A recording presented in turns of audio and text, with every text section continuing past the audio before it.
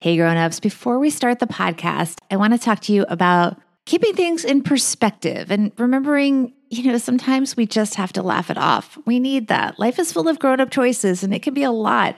So it's important to keep things in perspective and have a sense of humor.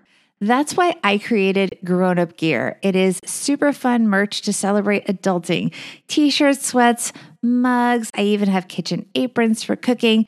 It lets everyone know that you are a grown-up, or at least a grown-up in progress, or at least you know someone who's a grown-up. We even have the cutest baby gear, from onesies to bibs that say things like, I can't believe you are the grown-up. The best gifts for new parents, birthdays, engagements, graduation, pretty much any occasion, even a great gift for yourself. Check it all out at grownupgear.com. You're listening to Money Tips for Financial Grown-Ups with me, certified financial planner, Bobbi Rebell, author of How to Be a Financial Grown-Up. And you know what? When it comes to money, being a grown-up is hard, but together, we got this.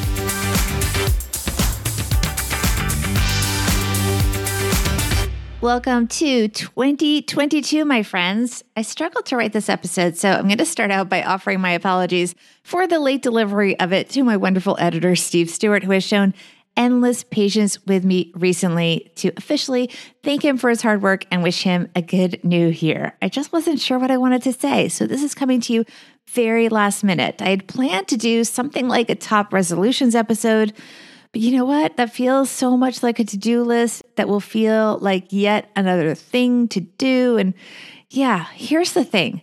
Since the pandemic, we've been pushing back on old expectations, and for many of us, lowering the bar. We've been saying, well, take care of yourself first and don't beat yourself up if you, for example, drink a little more, eat a little more, and so on. It's okay if your kid is learning a little less. And yes, it is not your fault that your child is often learning on the same device that they play Minecraft on. Yes. But it's 2022. And at a certain point, and deciding, of course, when that point is, that's very personal. So it may not be that point yet for you. But at a certain point, many of us probably do want to start being a little more deliberate about things. So instead of resolutions, I want to talk about just kind of taking stock of stuff of our lives, of where we want to be in the future in terms, and this is really important, in terms of the things that we can control. And I know that these days it seems like there's a lot we cannot control. So let's just block that out, let go of it, and think about what we can control. Okay. So first, this can apply to stuff. And that means, cleaning stuff out. And we talk about closets and things like that. So many boxes enter our homes these days. If you aren't using stuff, think about using it or think about losing it. The exception, store it. If it is something that's a keepsake, that's fine. I'm not telling you to throw stuff out there. This is not Marie Kondo speaking. But for example, I do have my everyday dishes and my wedding china.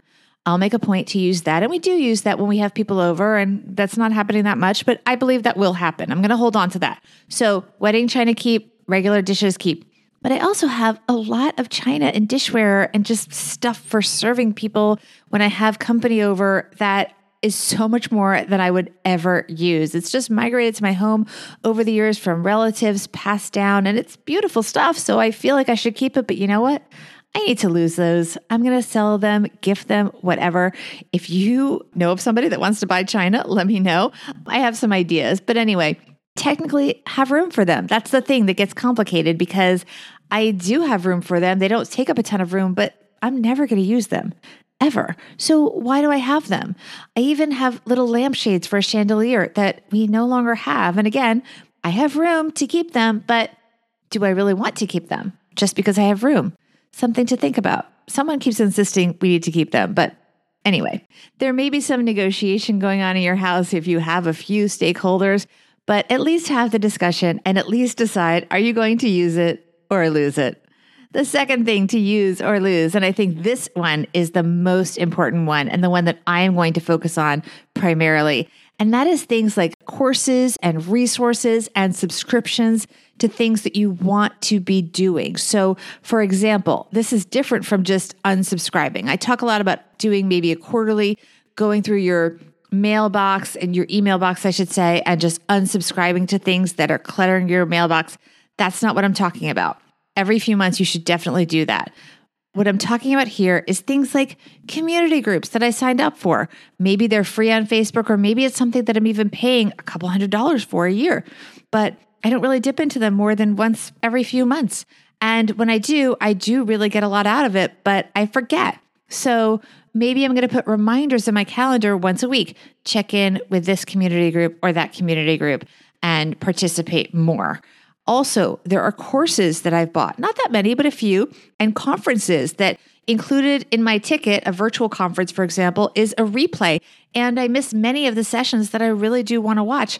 I've paid for it. I have access to it, but I just haven't gotten around to watching it. So for me, what works is putting a time block on my calendar and saying, this is the time that I'm going to go through, for example, the FinCon conference and watch the sessions that I want to watch. And it could be maybe a 2-hour session once a week for a few weeks, whatever it may be. Prioritize the sessions that you want, make the time, take notes, maybe even share it with a friend if that's something that the product allows access to. Okay, the third thing, social media. Use it or lose it. So in this case, I am generally going to advocate, and this may surprise some people, for using social media more, but with a focus, not just to kill time scrolling through, although that can be entertaining, but set a timer for that because that can go on for a really long time. I've been largely off Instagram and Facebook the last 6 months. Occasionally I'll pop on, but I just needed a break and I needed to be hyper productive with getting my book done. But the flip side is that I now realize I have missed so much in terms of keeping up with people that I care about, celebrating, albeit virtually, a lot of milestones with friends that I truly miss. So I am actually going to try to use it more when it comes to social media. That said, I'm not going to be everywhere because it is exhausting and just too much. So my suggestion for everyone, pick a few platforms that work for you. And keep in mind that they should also be the places that the people you care about participate. Put the time in to use them, and then just lose the others. Maybe put a note on your profile saying that you're more active on a different platform and to please find you there, and then just let it go. And finally, I want everyone to think about using your technology to focus your time, or just accept that you're not going to do something. In other words, schedule stuff. And if something is just not that important that you don't want to put it on your schedule, then you should accept that it's not that important. Don't put it on your to-do list and just lose it. I got a lot done recently when I time blocked in order to write my upcoming book, Launching Financial Grownups. Now, it sounds a bit bananas, but I now send friends a calendar invite just to chat on the phone, because if we just say, oh, call me when you're free, or let's just catch up, yeah, let's find a time this weekend. Well, you know what? A lot of the time it just doesn't happen, or they call exactly the time when you don't have your phone with you, or you have it on silent mode and you miss the call, and then you're trading calls back and forth, and well, you know how it goes. And we don't want those friendships to fade. And we don't want to necessarily say, well, COVID will be over really soon and it'll just be normal and we'll just get together IRL. And we just don't know, right? So we need to be a little bit deliberate, and we need each other now more than ever. On that note, I want to know what you guys are focusing on for the new year. And by the way, it can also be same as last year. That's totally cool.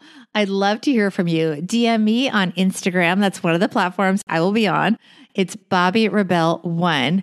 And also, please go to my website, BobbiRebell.com, to get on my newsletter so I can share discounts and sales at grownupgear.com, news pieces that can help you live your best grown-up life, and of course, previews and summaries of each podcast episode.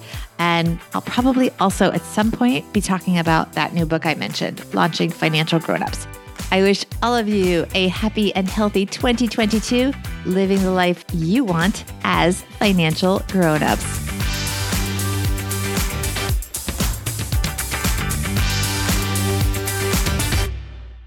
Money Tips for Financial Grownups is a production of BRK Media, LLC.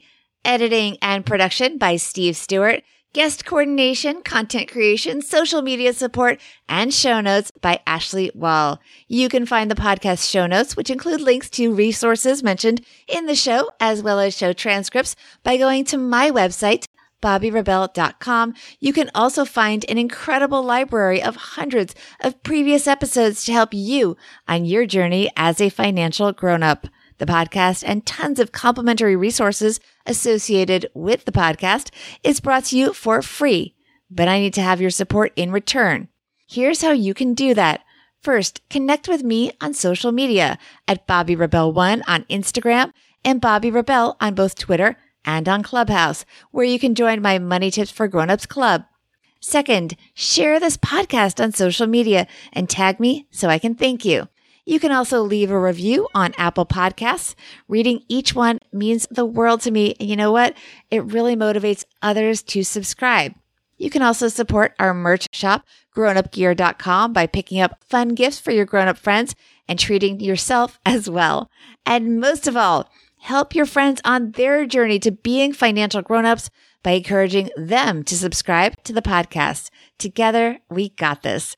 Thank you for your time and for the kind words so many of you send my way. See you next time, and thank you for supporting Money Tips for Financial Grown-ups.